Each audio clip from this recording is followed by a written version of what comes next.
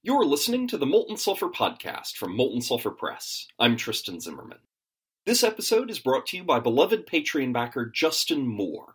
Thanks for helping keep the lights on. If you want to help keep this podcast going alongside Justin, head over to the Patreon page. And thank you. This is the final installment in a 4-part series about the wars of Julius Caesar.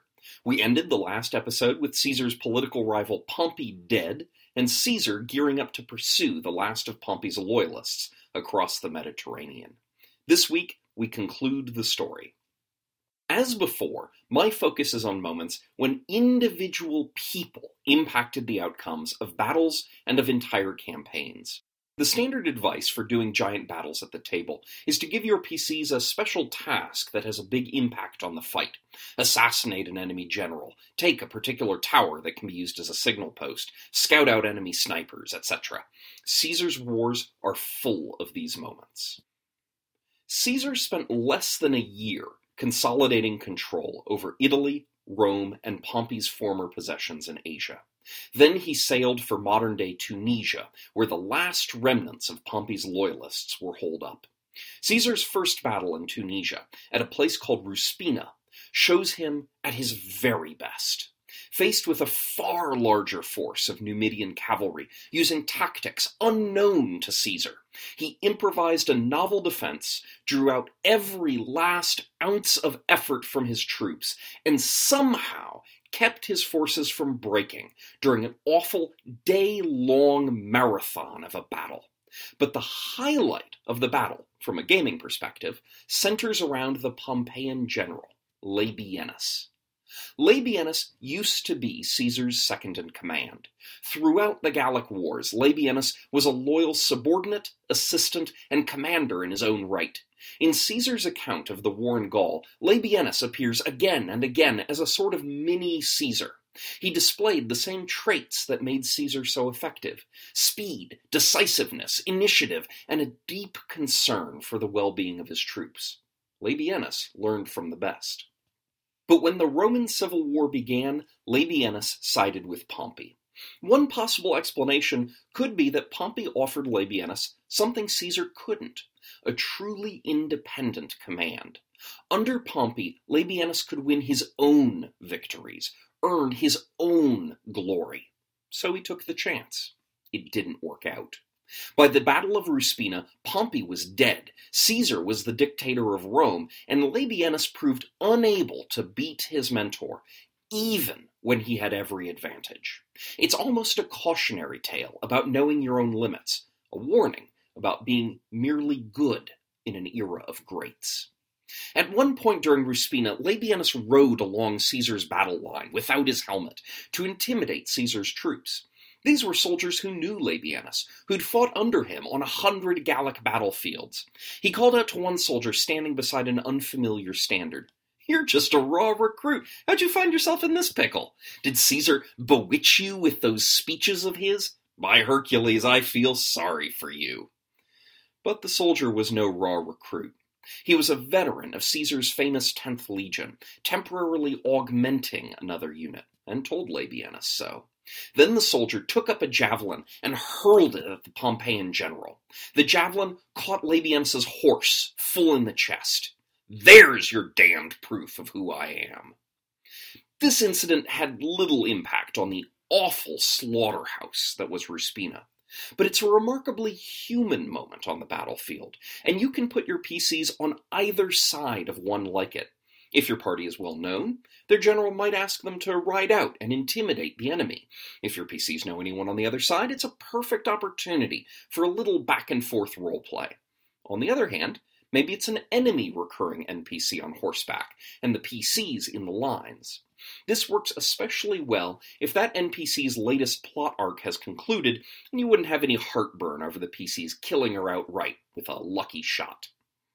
After Ruspina, both sides delayed for almost a month to bring in reinforcements. Then, Caesar stole a march on the Pompeians in the middle of the night. His forces scaled a long ridge that overlooked the plain on which the Pompeian camp lay. Along the ridge were a string of old towers. Only one was manned. The Pompeians were using it as a lookout post.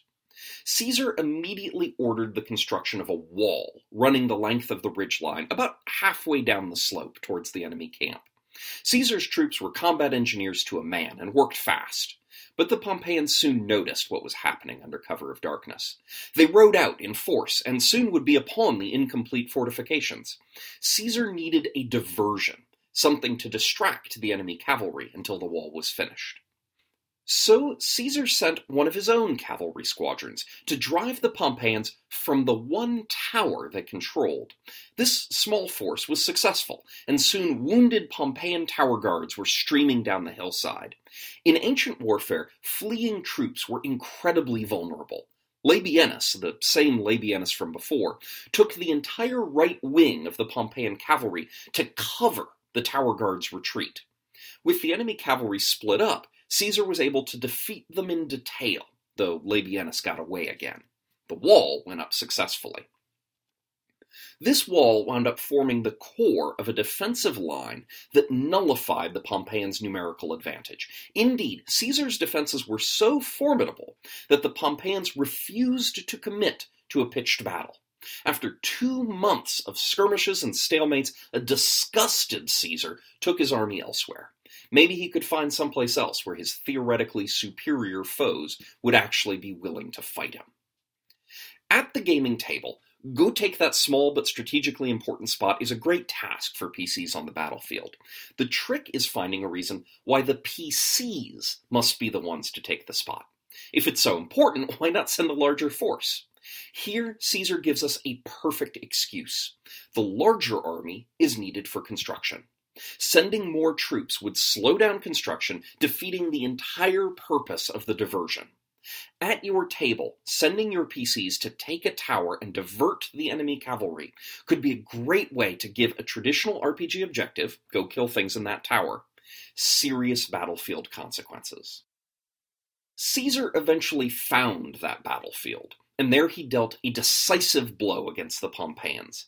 His enemies brought elephants to this battle, but Caesar was ready for them. He'd ordered circus elephants brought over from Rome. His soldiers learned where to attack an elephant by throwing blunted spears at the example creatures. So, when the battle was joined, Caesar's slingers showered the Pompeian elephants with stones and lead bullets. The beasts panicked and fled, rampaging through their own lines. Now, for this next part, I'm going to quote the anonymous author of the African War, who was probably an eyewitness to this battle. I ought to mention the gallantry of a veteran soldier of the 5th Legion. On the left wing, an elephant, maddened by pain, had attacked an unarmed camp follower, pinned him underfoot, and then knelt upon him. And now, with its trunk erect and swaying and trumpeting loudly, it was crushing him to death with its weight. This was more than the soldier could bear. He could not but confront the beast, fully armed as he was. When it observed him coming towards it, with weapon poised to strike, the elephant abandoned the corpse, encircled the soldier with its trunk, and lifted him up in the air. The soldier hewed with his sword again and again at the encircling trunk, with all the strength he could muster. The resulting pain caused the elephant to drop the soldier, wheel round, and flee with shrill trumpetings. You can totally use this scene as is. During your battle, an enormous enemy monster appropriate to your setting is slowly killing an unarmed porter, cook, merchant, or prostitute. Do your PCs drive it off? Alternatively, the party could be tasked with seeking out a particular huge enemy monster on the battlefield and killing it. Either way, the combat is a traditional D&D style one huge creature versus the whole party thing. While you should make frequent reference to the larger battle raging around the party, it's really just set dressing. After their defeat in Tunisia, the Pompeians fled to Spain. Caesar had to stop in Rome to deal with some political business, but he was soon in hot pursuit. He wrapped up this campaign in 3 months. Labienus died in the decisive battle at the end. Caesar joined him in death a year later, dispatched by a conspiracy of senators trying desperately to save the Roman Republic. Thank you for joining me on this 4-part biographical/military historical tangent. It was a lot of fun to write, and I hope you found it an entertaining and useful listen. Do you have thoughts about recurring NPCs in Warfare, diversions, or war elephants at the gaming table? Have you ever tried anything like this in your own campaigns? Come tell me about it over on Facebook or Twitter. Thank you very much for listening. A full transcript of this episode is available at moltensulfur.com. See you next week.